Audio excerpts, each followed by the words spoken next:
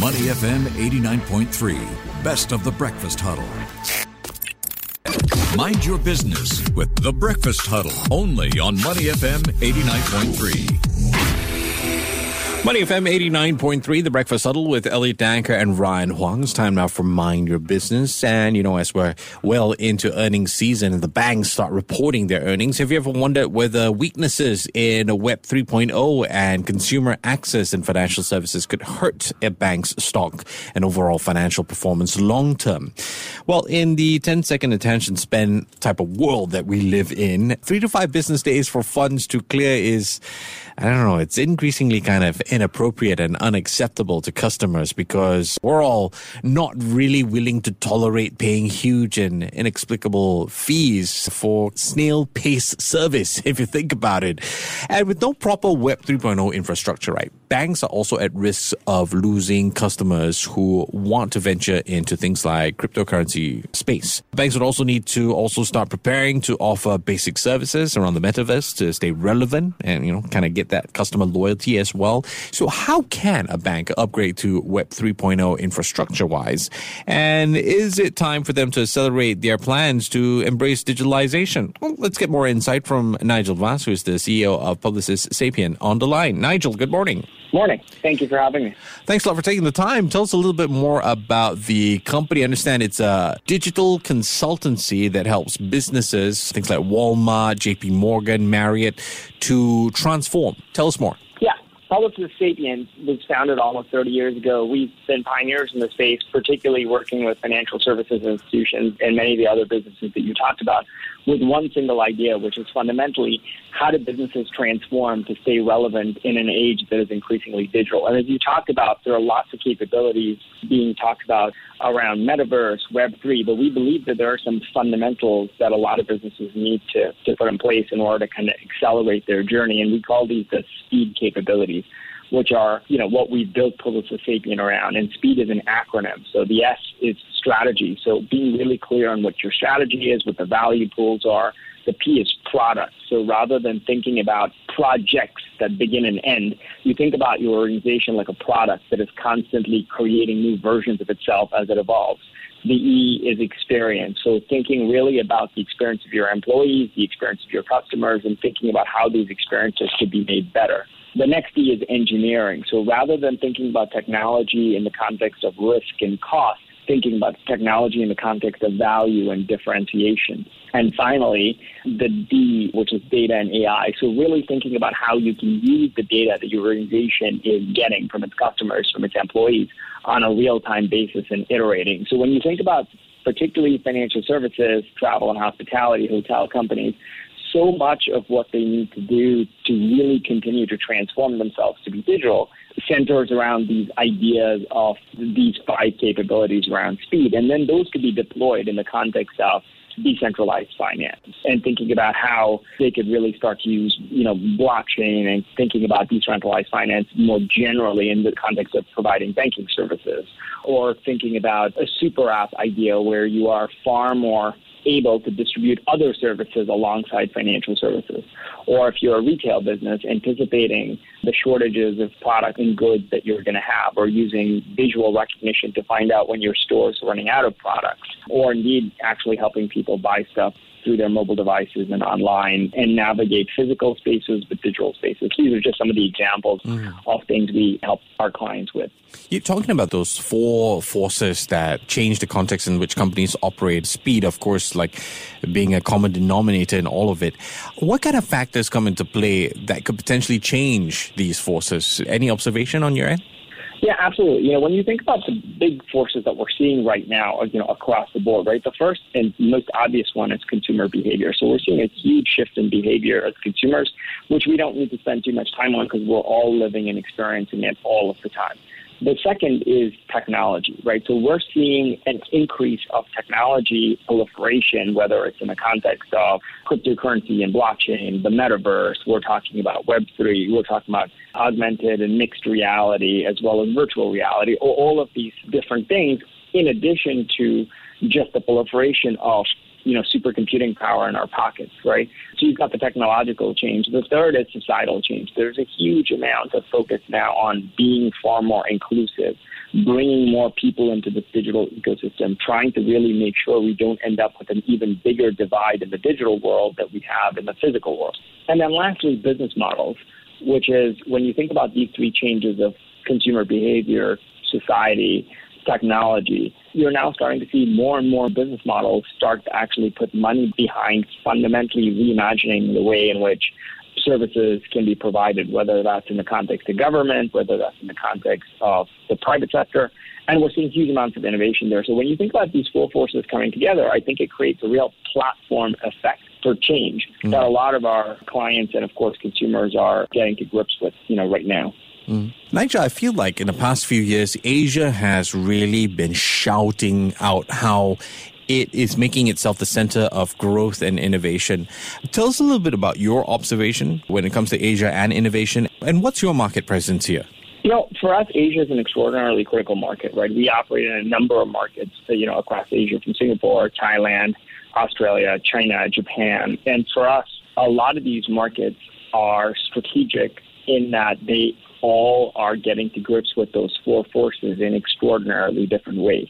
So most recently, we announced a joint venture with, Siam Commercial Bank, one of the oldest banks in Thailand, and for us, one of our newest markets in Asia, to essentially really start to think about how financial services can start to provide a platform through which lots and lots of services can be provided to consumers in adjacent areas. So we launched food delivery service, which was essentially based on a relationship that the bank has with so many of its consumers, creating both employment in the country from a driver's perspective, but also offering convenience to customers, all in the context of an ecosystem that is providing a basis to create trust with consumers, given the fact that you are engaging with them on their financial transaction history, right? So if you look at that, that's a uniquely Asian approach, which we're seeing far more in Asia than we are seeing in any other part of the world, because of the ability for consumers to engage with a single provider across multiple dimensions.